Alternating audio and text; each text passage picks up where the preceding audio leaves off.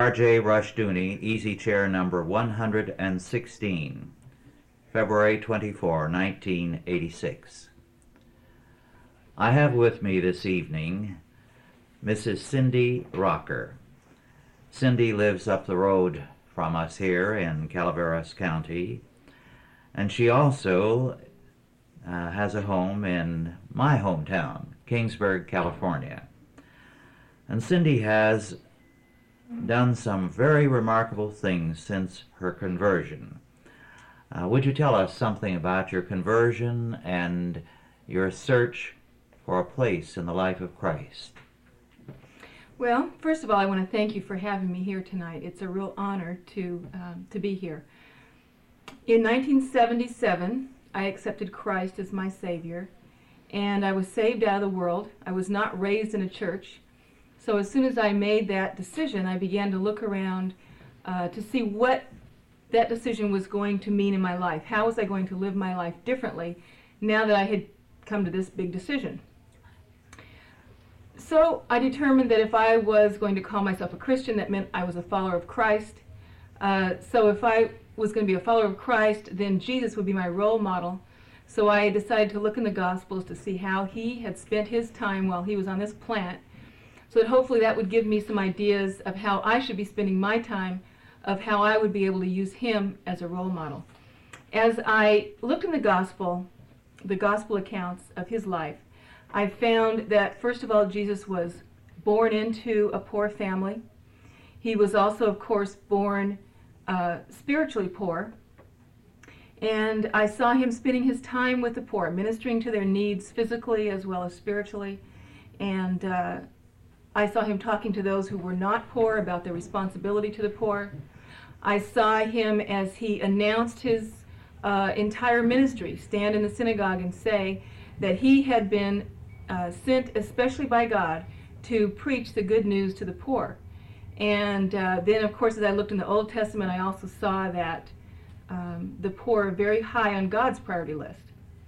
So I determined that if I were going to be a follower of Christ, the poor would also have to be high on my priority list.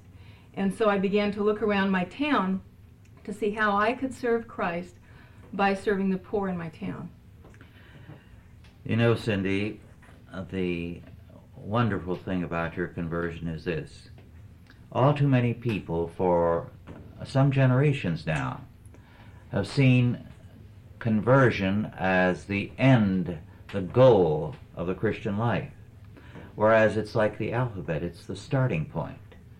We're not taught the alphabet to major in the alphabet all our lives. Neither are we saved to talk about John 3:16 all our lives. We're saved to serve. We are expected to have a God-centered, a Christ-centered life, so that it was really the Lord who converted you, not some minister. And as a result, you've demonstrated in your life what it means to be a Christian. Tell us something of what you started to do then, as you saw this need for a ministry to the poor. Well, I do believe that a conversion to Christ has to be manifested in service. Otherwise, I question the conversion. And so, as I began to try to find poor families in Kingsburg, I began to ask my friends, where can I find a poor family in Kingsburg? And everyone I asked said the same thing. Well, gee, I don't think we have any poor families in Kingsburg. You're going to have to go look in Selma or Fresno. I'm sure they have some there. And so I asked a lot of my friends the same question and got the same answer, and was getting rather frustrated when I finally asked the school principal, who had been there a long time, knew all the families, and he gave me a list of families that he thought were poor, and I began to go out and interview them. Actually, to back up a little bit, I decided that I couldn't just go and knock on these people's door and talk about the weather. I had to have some sort of a vehicle to allow me into their lives, to allow them to trust me, to allow me to ask them some questions that were very non-threatening. And so I decided to do a Christmas program. so this was 1977. That first year, I made myself a little questionnaire and went around, knocked on doors, and asked the people, is it okay if I bring you some things for Christmas? And of course it was okay. So they let me in, and we sat down, and I began to ask them questions like, tell me the names and sizes and ages of your kids. And then at that point, the women just felt very comfortable, and we began to talk like old friends. My goal was not, first of all, to bring them things at Christmas time. My goal was to build a bridge to them, to begin to establish a relationship with them. So that first Christmas, I just brought them several things. Now, and I should say this, I had been in organizations before when when they said they were going to take a Christmas basket. They took, you know, an old coat and a turkey and a can of beans, and they thought they were doing great. And, you know, tokenism, I mean, I just don't like that sort of thing. I think it's better to do nothing than tokenism. And so I determined that if I was going to do this thing, I was going to do it well or not at all. And so I made sure that I brought them the kind of package that I would hope to receive at Christmas. So a Christmas tree and food and clothes and presents and, you know, all that kind of a thing. So that's how I started, was with the Christmas program. And when that program was over with, I found that I had so many clothes and things left over that I eventually started a thrift store so that the people could have a place to go to buy things at a price they could afford and feel good about themselves, because they could walk into a regular store, go into a dressing room, try on clothes like everybody else, and then when they go up to the register to pay, they could afford the prices. Who are these people for the most part?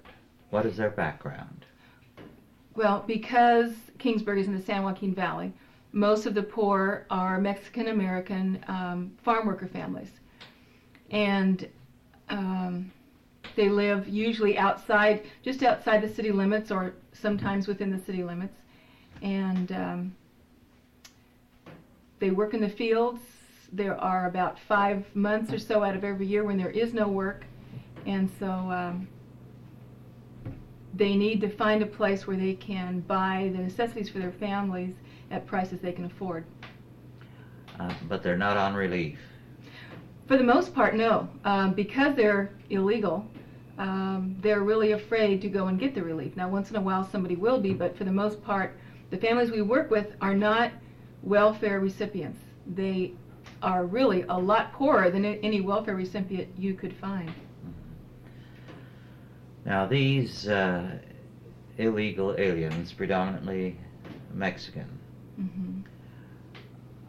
are in this country, and a lot of people are very upset about it. Do you involve yourself at all in these political and social conflicts, ideas, and debates, pro and con?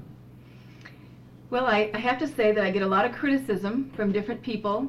I think the people that criticize a lot of times are just looking for an excuse not to help, not to donate food or money or clothing or whatever I'm asking for them to do.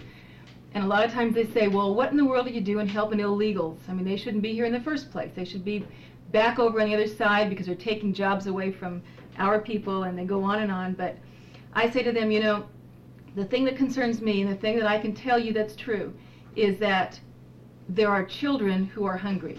And these are families. These are people just like you and I, and they are here. Whether they should be or shouldn't be is not my place to decide. The fact is that Christ has called me to take care of the poor. They're right here in my own backyard, and that's what I need to concern myself with. Yes. Years ago, I read an account of 2 Russian writers of the last century, both of whom claimed to be Christian. Both were rather defective Christians, one especially. The one was a particularly brilliant man who felt that human needs should be met, but he never found anyone who was deserving of help because he could see a good reason why everyone he encountered should not be helped. The other person always found needs that he could meet, and his one concern was to help these people in the name of Christ. And I think we still have that problem. There are a great many people all around us who find good reasons not to help people. Well, if we look for reasons, we can find enough to keep from helping anyone or associating with almost anyone in this world, because the best of us are still sinners saved by grace. But the Lord doesn't give us a set of standards whereby we are to exclude people in their human need. We have a ministry there.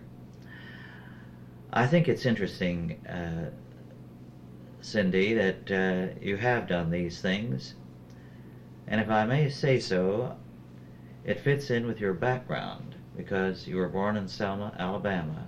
Mm-hmm.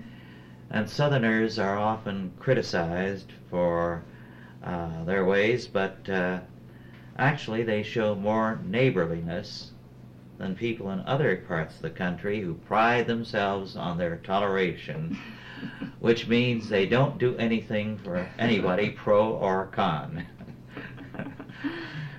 You've also been involved in other things besides the thrift shop. Could you tell us a little bit about that? Well, in 1980, we started a Christian preschool. I have older children who at that time were in junior high school and grade school, and I was always asked to help in the classroom. And I noticed that when the Mexican children came in at kindergarten level, they really felt inferior. Soon they began to accept this label, decided that they probably were dumb because they didn't know the language, they didn't feel comfortable in school. And as I noticed that as they went on through school and got into junior high school, they developed a chip on their shoulder. And then by the time they were in high school, there were a lot of problems, discipline problems and all kinds of things. And so I took a look and I thought, you know, if those kids coming into this school could come in on a positive footing, if they could come in knowing English, understanding classroom procedure, knowing what was expected of them, maybe even being acquainted with some of their peers, and most of all having a good self-image by knowing how much Jesus loves them. I felt that while that probably wouldn't solve the entire problem, it's probably more complex than that, still it would go a long ways to helping them have a more successful school career. So in 1980 we started the Sunshine Learning Center. It is a Christian preschool open to the public. We have about 150 children, and we keep about 30 to 35% low-income, non-English speaking students. And we sprinkle them around the class as opposed to clumping them together like some programs do. So for instance, if there were 20 kids in a classroom, there would be 5 that would be low-income, non-English speaking children. And it's interesting to see how much they learn from the other children and vice versa. It is not a one-way street. All the students learn from each other. One of the things, of course, that the Mexican-American kids learned quickly is English. And in our school, we teach English by immersing them in English as opposed to taking them off into another room to teach them English. And the kids learn very quickly. In fact, I've had unsolicited reports from the public school principal telling me that he is very surprised at the children that are coming into his schools, because in these children's families, notoriously their brothers and sisters have come very ill prepared. And we feel that the school is very successful. In order to support these kids who come, we find sponsors, people or groups that will sponsor them. And then the rest of the percentage of kids that we can't find sponsors for, we pick up the tab with our thrift store proceeds. I also charge the families of the low-income kids a little bit, like $5 a month or something like that, because I want them to feel like they have a stake in this, like they're a part of it. I don't want them to feel like they're getting just another form of welfare. So we see our school as very successful. Another program that we have is our food bank. One day the school principal called me and said, listen, Cindy, we have several of our kids that have been coming to school and they haven't eaten for a few days. What can you do? And I assured him I would think of something, but maybe I could call him back in a few minutes. And so that was the start of our food bank. Like I said before, there are about 5 months or so out of every year when there is no work for these families. And because they are not on welfare, there just is no money. And so our food bank is open during those months, and it's open every Saturday morning. And all the families come and they gather around, and it's a beautiful time. I don't get to be there very often, but the times that I'm there, I just feel very special to be able to be there, because all the families excuse me, get around in a big circle. We serve about 50 families every Saturday during this time, and all the families get together in a big circle and they pray to thank God for the food before they go through the food bank. And all of our food is donated by farmers, church people, individuals, groups, and that also has been a very successful program. While we can't charge them money because they don't have any money, we try to find lots of ways for them to help, because there's a lot of work that has to be done in the food bank. The farmers donate 100-pound sacks of flour, and so the people come in and put them into smaller bags. They have to sweep up the floor. There's a lot of work that goes on in the business of the food bank, and so we try to involve the families who receive the food in doing this work so they feel better about receiving the things. How many of the churches are involved in helping you in one way or another? Kingsburg is historically one of the most church towns in the United States. How did the churches respond to your work? Well, there are, I would say almost all of the churches in Kingsburg help us in one way or another. Some of them are only involved in the food bank. Some of them are involved in every aspect of what we do. About maybe 2.5 years ago, I decided that the thing that had to happen was that we needed a Hispanic pastor to go around to the families and bring them the Word of God in their own language. At that time, there was nowhere in Kingsburg where Spanish-speaking people could go and hear the Word in Spanish. And so, now you have to remember that I was saved out of the world. I was not raised in a church, and so I was not aware of all the denominational reasons for why this shouldn't happen. But anyway, I determined that since I didn't have the money to pay a pastor full-time, and I felt that God had sent me just the right person, that it made perfectly good sense to go and ask all of the churches to put some money into a pot every month to help support this pastor, because not one church in Kingsburg was doing Spanish work. And so I went and invited all the pastors to a lunch at my house and explained the whole program, and eventually there were 7 churches who agreed to be a part of the Kingsburg Hispanic Coalition, and that group exists today. They meet once a month to give support to the pastor, encouragement, that sort of thing, and then every month each one of them puts money into the pot, and we pay him a full-time salary to go out and visit the homes, to do Bible studies in the homes. He even does Bible studies out in the fields with 50 men at a time. Now he has a church with church services 2 times on Sunday and a formal Bible study on Tuesday night. And then all the other times he works directly with every aspect of our program, as well as he does a lot of home Bible studies. Tell us a little bit about this man. How you found him, who he is, his training, his interest. Right from the beginning, when I determined that I was going to serve Christ by serving the poor, my main concern was that the people know Jesus as Savior.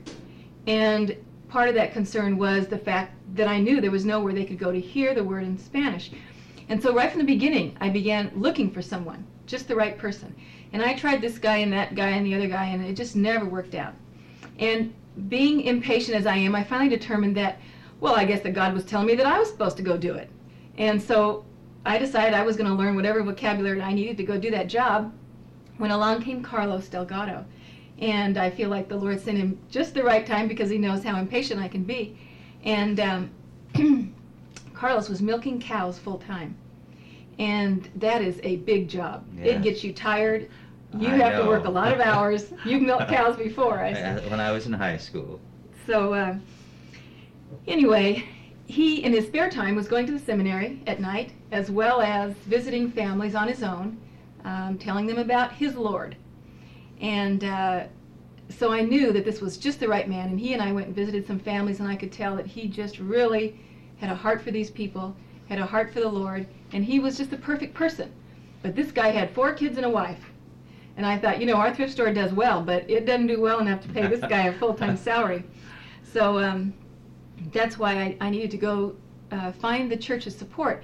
And I really feel that the Lord was doing something, has accomplished something there that is equally as important as bringing the word to the people in their own language. And that is that he has put together all of these different denominations, which is a very unlikely thing, evidently, in this Christian world of ours, to work together to accomplish a common goal. And not only that, but they're putting their money in it. I mean, when you're going to put money in it, that's sort of the bottom line for a lot of people and a lot of churches. But Carlos does a beautiful job and accomplishes much with these people. Incidentally, you indicated that you speak Spanish. Yeah, it's interesting how the Lord prepares us for whatever the work is that he has for us to do. And as I look back, I can see that he was preparing me long before I ever even knew him. And that is one area of Spanish. And I never wanted to take Spanish when I was in school. I thought it was a very simple kind of a thing. I thought, anybody can learn Spanish. I want to learn French. That's very romantic. And so all during high school I took French, and I also, for whatever reason, took Spanish. And then I found myself in a series of situations where I had to use the language. For one thing, I was sent as a foreign exchange student down to Mexico for a summer to a town that had not one person who spoke English. So I had to use the Spanish that I had learned in the classroom. And then I found myself in a lot of other situations in college where I was teaching classes, like home economics classes, to people who only spoke Spanish. Only I didn't know it until after I had signed up for the duty. And so once again, I had to use this language that I had sort of in my head. And so when it came time for me to use this language in this ministry, I was ready. Now, most thrift shops are rather dingy places. They're not very pleasant to enter into, and they don't look at all pleasing. Tell us something about what your thrift shops look like.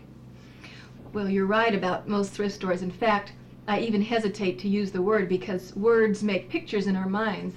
And I think that a lot of us, when we hear the word thrift store, we think dirty, dingy, you want to go home and take a shower after you've been to one. And right from the beginning, I determined that ours was not going to be that way. In fact, I've put together several thrift stores now, and people say they can tell when I've been involved in putting a thrift store together because the walls are always bright yellow. And I make sure that the merchandise is well organized, that it's clean, that the store looks pleasing and cheery and has all the parts that any other store would have. We have window decorations, and we change all the displays, and if there's a holiday, we have a holiday decoration. We have dressing rooms. We have a real cash register with real bags, and it's not just little hand-me-down bags. And we just do everything that we can to make the people feel very special. I tell our volunteer ladies, every customer that comes in here, I want them to feel like they are the most important person in the whole world. When they walk out of here, I want them to feel very special because I want the love of Christ to come through every one of us to them. Well, obviously it is coming through because the work is succeeding. What are some of the aspects of your work as you look ahead that we should know about? Things you plan to do, goals you have in mind. We have set 1986 as a year to do some housing. Housing is a real problem because, well, a typical housing situation for these families is no workable plumbing, no heat, sometimes no doors and windows. It gets cold in Fresno. Sometimes there's just blankets hanging on the doors and the windows. And very, very small places. I mean, I found a family living in a chicken coop one time. I mean, it's really a bad deal. And so we have been involved in some fixing up. We hope to be involved in more extensive fixing up of existing places, but also in building new homes for the people to be able to either rent or buy at with no interest loans.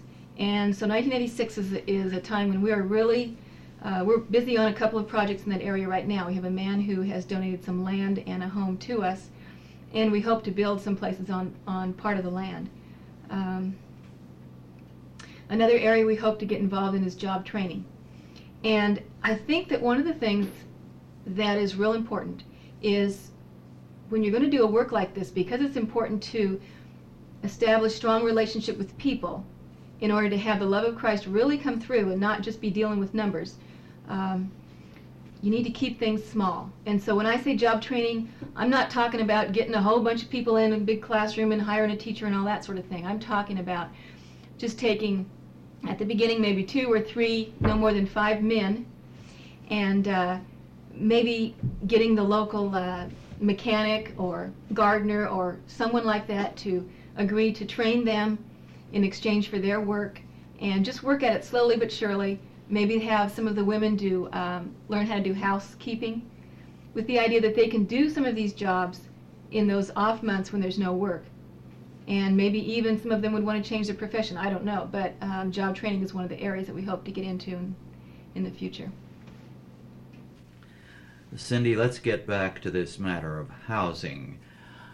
How do you plan to finance this housing construction as well as the repairs on present dwellings? I don't have a real clear-cut plan for financing at this point. I know that when God impresses upon me something that He wants to have happen in the lives of these people, I have a responsibility to move ahead with those plans. And while I don't think it's good to be irresponsible concerning finances, still I think there's a certain element of faith. And so I can't really answer your question exactly. I just know that the money will be there. I'm not going to expect it to fall out of heaven. I do have a couple of ideas, but I'm not sure. Now, I know that our city council has determined that they're going to give us a certain amount of money towards this goal. This will just show you how God just provides this money sometimes. I was at a board meeting recently and was having breakfast with a man who's on that board who I had not met before. And he said to me, you know, after listening to you speak about your project, I am convinced that this is a work of God. And this man is very wealthy, and his area of expertise is housing.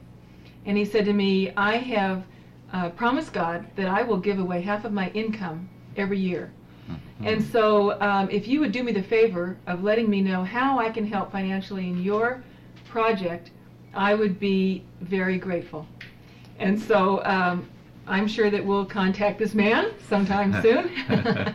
Very good. Well, you know, there's an old saying that the easiest way to eat a whale is one bite at a time. Yeah. Now, you are also associated with John Perkins, who has a remarkable ministry also, beginning in Mississippi and now in Pasadena, California. Tell us more about John Perkins, because there may be some who are not familiar with his work. John Perkins was also saved out of the world. He began his ministry in Mississippi called the Voice of Calvary back in the Civil Rights time. In fact, he was almost beaten to death by whites on more than one occasion. When he was saved, he was in Monrovia, California, and determined that he really needed to go back to his own people to bring the message of salvation to them and to work with the poor in his town. And so that's what he did. And according to him, at that time, for those who were brought up in his hometown, the only thing that you want to do was to get out and never come back. And so that was a big step for him. And so John has written several books, and in 1979 I first heard about John. He had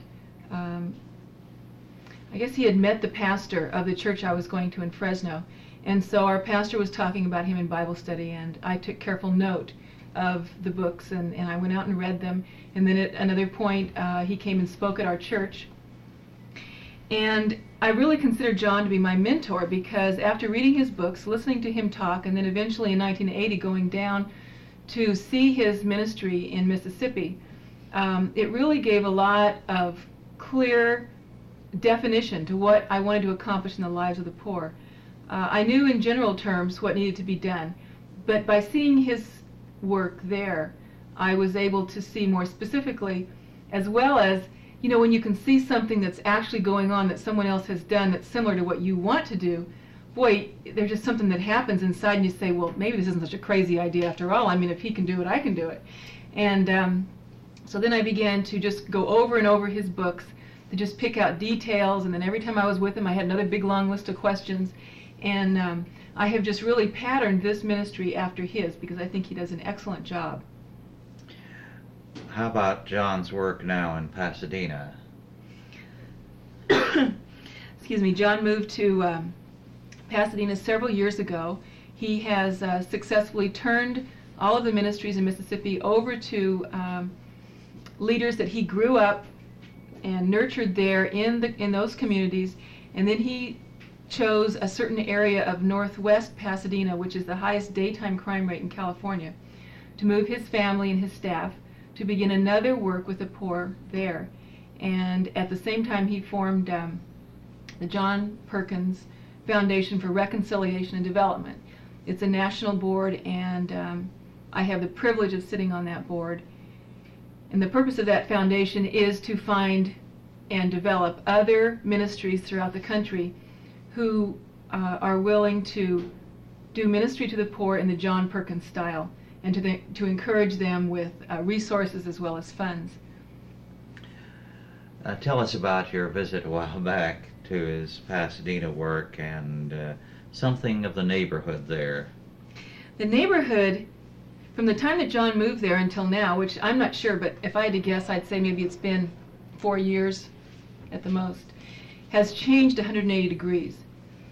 One of my early visits down there to a board meeting, I went down, and there are just all kinds of drug gangs on opposite sides of the street, and they had all these like drug wars, and there would be people that were shot or stabbed on John's front porch, or I mean on his front lawn or in his backyard, and it was just an amazing kind of thing. One time we came out of a board meeting, it was about 10 o'clock at night, we were all standing outside in his front yard, and there's this giant helicopter that came flying over top of us with this huge light, and it shone down on us, and I said, John, what in the world is that? And he said, well, the crime has gotten so bad here that this is the only thing that the police can do, is to operate this helicopter at some ungodly amount of money every day to keep the thing in the air, to shine the light down to see what's going on, to some way help to protect the people. He said, this is a combat zone. He says, this is war here. And earlier in the day, I had come down to talk with John, and I'll never forget the feeling as he was so proud, because he wanted to show me all the things they were doing there in the community, and he had bought this house on the corner and fixed it up, and it really looked nice, especially compared to all the rest of the houses. And then right next door to him was what he called the drug house. It was one of the gangs that lived there. And next door to that house was another house that he had recently purchased, and he was all excited about this, and he wanted to show me. Well, this drug gang was sitting out in the front lawn, right on the sidewalk.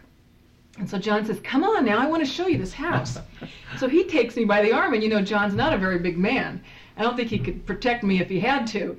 And so we go marching right through the middle of these guys, and I was rather nervous, to say the least. And so we saw the house, and then I felt lucky to get through alive. And then on the way back, we're walking again, and I'm thinking, well, we did it once, I guess we can do it again. And John looks over and spies a chair of his sitting on their lawn. And he says, sort of under his breath, well, that's my chair. Those guys shouldn't have taken my chair. And he walks over and he picks up this chair, and I'm thinking, John, could you have done that another time besides when I'm with you? I mean, I was really a little nervous. And so he picks up this chair, doesn't say nothing to nobody, and just comes back, and we march through the middle of him. Well, needless to say, we made it out alive. But then the next thing is he wanted to take me up and around the corner, and in order to go up and around the corner to show me the next thing he wanted to show me, we had to go through the other drug gang who has the fights with this drug gang. And My heart was beating a little fast that day, but we did make it. You were probably the only white woman on the block. I'm sure. I'm sure. Well, Cindy, there's another thing I'd like to ask you about because I feel that it's an important part of your work. Here you are living in Calaveras County, and your work is 150 miles and 130 miles away in Kingsburg and in Fresno. And yet you can stay away from it for some length of time. How do you do this? Well, there again, I learned a little lesson from John. About 3 or 4 years ago, I heard John say, we should all be in the business of replacing ourselves. And so I thought that makes a lot of sense. And at that point, I began to very carefully build a strong foundation of people who were concerned about the poor in Kingsburg and add them one by one to the board of directors. And then gradually turn over different aspects of the operation to different people who were willing to do the work, so that I was basically replacing myself with a system. I think that anytime you have an organization, a church, a business, whatever it is, built on a strong central figure, that group is basically weak, because if that strong central figure is no longer there, then the thing will collapse, and that's a real shame, because a lot of groups like that do very good work. But if it's built on a system, then the chances of survival are a lot better. And I determined that I did not want this group to just fall by the wayside if for some reason I wasn't there. Now, at that time, I didn't know I was going to be moving away. I just thought it made good sense. So now that we're up here, I had had a chance to spend 2 good years just really establishing a strong foundation, so that now my job is really to go down once a month for the board meetings, although I don't even have to do that if I can't make it. And I handle the finances. I pay all the bills and that sort of thing. So all the bills come to my P.O. box here, and I sit in my little office with all my little checkbooks and I mail them out. You have work now both in Fresno and Kingsburg, but both are different in the means of operation. Would you tell us something about the Fresno work, the differences, and give us some insights into their operation? Well, if you remember, the Kingsburg operation is, I guess, what you would call a parachurch organization, in the sense that it works with all the churches, but did not really begin, nor is it now, associated with one single church. That started with basically with nothing except for my conversion. While the work in Fresno began 2 years ago, the church I go to there is a fairly large church, and I think that this shows that you can accomplish the same thing whether it's through a parachurch organization or through an existing church, because at one point I went to the pastor there and I said, you know, I find it hard to be a part of this body of believers knowing that we're not really doing anything for the poor. And I feel like it's my responsibility to let the people here know what their responsibility to the poor is, what the church's responsibility to the poor is. And so at that point we began to establish a couple of thrift stores and a food bank, and we've now hired a full-time Hispanic pastor. He's involved in Bible studies, and we're doing a real strong youth work in the poor. And so I think it's important, whether it's a small town like Kingsburg or whether it's a big town like Fresno, to just really zero in and concentrate on a target community area, rather than try to accomplish some sort of a task of solving the problem of poverty in the whole town. I don't think that Jesus calls us to solve the problem of poverty. I think that he calls us to be concerned with the hearts as well as the bodies of individuals, because he loves them and he wants to use us as vehicles of his love in their lives. And if that means that we need to be concerned about their physical needs, then that's what we need to do. So I think what we're doing in Fresno is we are zeroing in on a target community. And we are trying very hard not to be tempted to be involved in other areas of Fresno. That's a very important point. Last year, one of our U.S. senators from another state, a man who would not share our perspective, made the statement that if the Christians of this country really wanted to solve the problem of poverty, it could be done easily. Because he said if every church and synagogue in the United States took care of one family, welfarism would disappear. The federal and state governments would no longer be involved. That puts it in manageable terms. And I think this is what the Lord, as you pointed out, wants us to do. On a personal level, as we see the need to meet it, then it is manageable. And there isn't a church in the country that couldn't make some contribution towards helping one family, and some could take on an entire section of a town. Their resources are so great. I think, as you've pointed out before we were on this tape, Cindy, many churches find it much simpler to give money for something overseas or at the other end of the country rather than taking responsibility for things in their own neighborhood. This is a real problem, and what you're doing is the Christian alternative, not to send our money away, which means saying we are not going to take responsibilities here because we're involved with supplying somebody elsewhere, but meeting the need here in our Lord's name. One of the things I'd like to add also, Cindy, is that I think everyone listening should know that in May we will have a couple of pages in our Chalcedon report written by you giving an account of your work. But this isn't all that we can look forward to. Tell us about your forthcoming book on your ministries. While I don't consider myself to be a writer, I do feel the responsibility of passing on this concept of ministry to the poor. I've had a lot of different people in different communities ask me to come and tell them how to put together this type of ministry. And so in an effort to answer some of those questions, I am trying to write a book, which I'm about halfway done with, that will answer some of those questions in a very basic way. I hope that the reader will be able to go through the chapters and see how I went about establishing this ministry on a day-to-day, step-by-step basis. I think that one of the problems, one of the reasons why people or churches don't want to get involved in a ministry to the poor is they look at the big picture and they get scared. Mm-hmm. And I think that you can clearly see in this book that you don't need to look at the big picture. You just need to look at one step at a time, and it is possible to accomplish an excellent work of ministry to the poor. I think your illustration of looking at the big picture is a good one.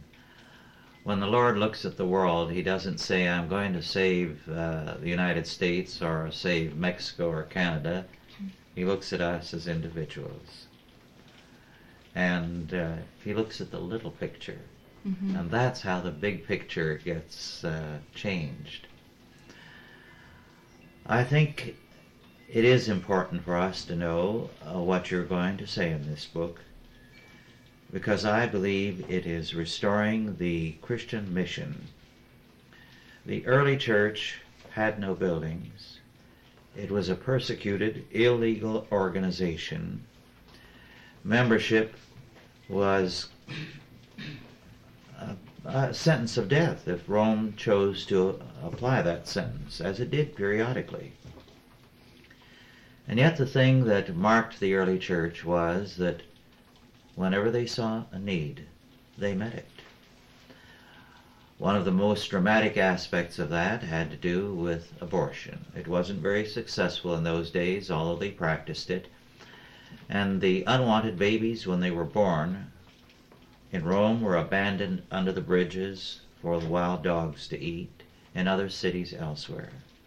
The Christians went around, picked up those babies, and would go from one member's house to another, parceling out the babies.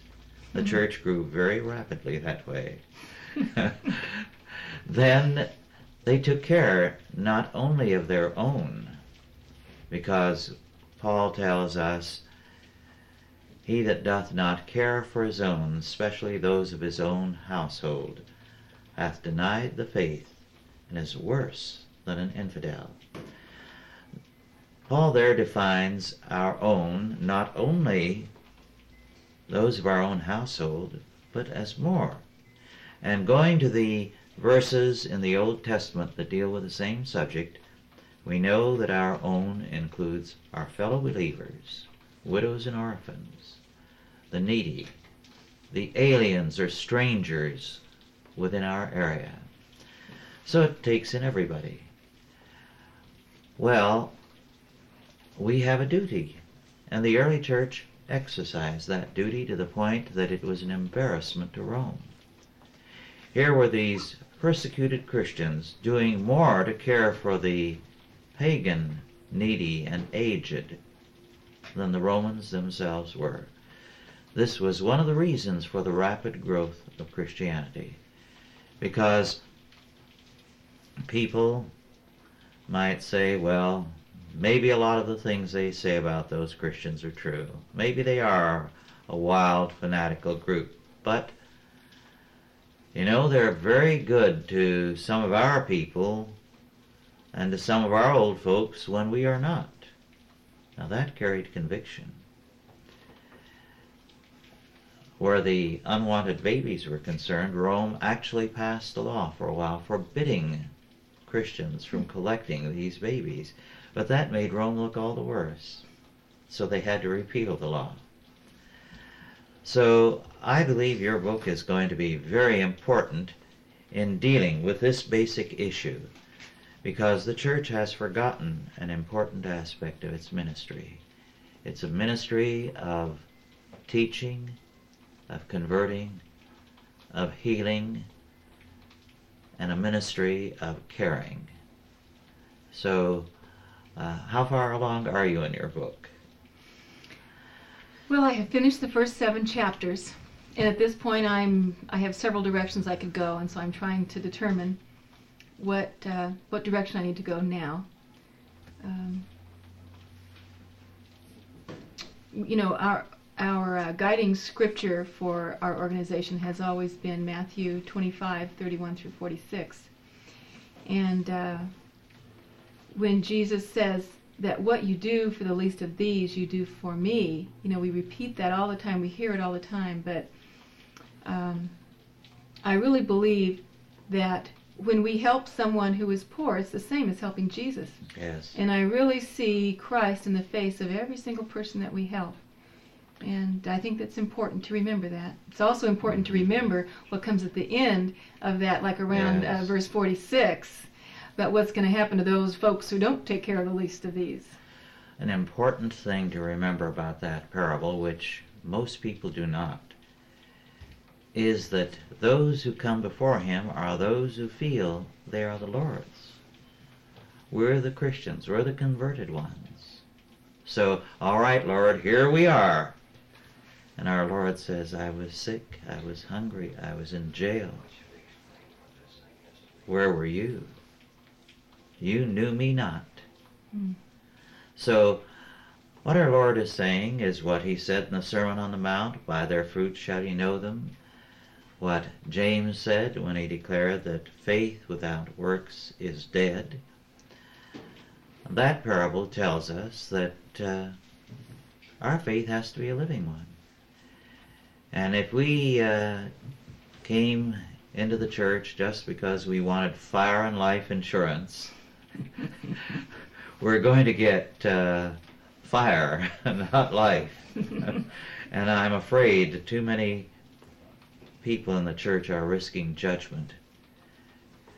One of my favorite Christians is General Booth, the founder of the Salvation Army.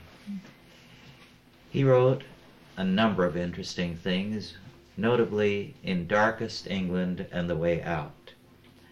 It was a book on how to change England by reaching out to the slum dweller, the poor, the needy, by ministering to their need, establishing a job training program, and much, much more. It's sad that nobody paid much attention to that book, including his own organization. But in the course of writing that book, General Booth, I believe it was in that book, perhaps it was in another, General Booth made a very interesting statement. He said the problem with churches in our day, and it's still true, when they convert somebody and he joins the church, they mummify him. He is now to function in no other way than to sit there mummified in a church pew, capable of one motion only, reaching into his wallet on the proper occasions to put something in the plate. But apart from that, he is to sit there like a mummy. And so he said, our problem today is that we have too many mummy Christians. I believe that's our problem still. Maybe a theme verse for your book could be, Awake thou that sleepest, and Christ shall give thee light. I trust your book will be very, very important in waking Christians up to their responsibilities. Well, we have only about 3 or 4 minutes. Is there something more you'd like to say, Cindy? The only thing that comes to mind is that I think that we need to take our lead from Jesus. And it's important to look at the specific things that God told us that we need to be doing with the poor, and to do those things in obedience. And obedience is a very important aspect.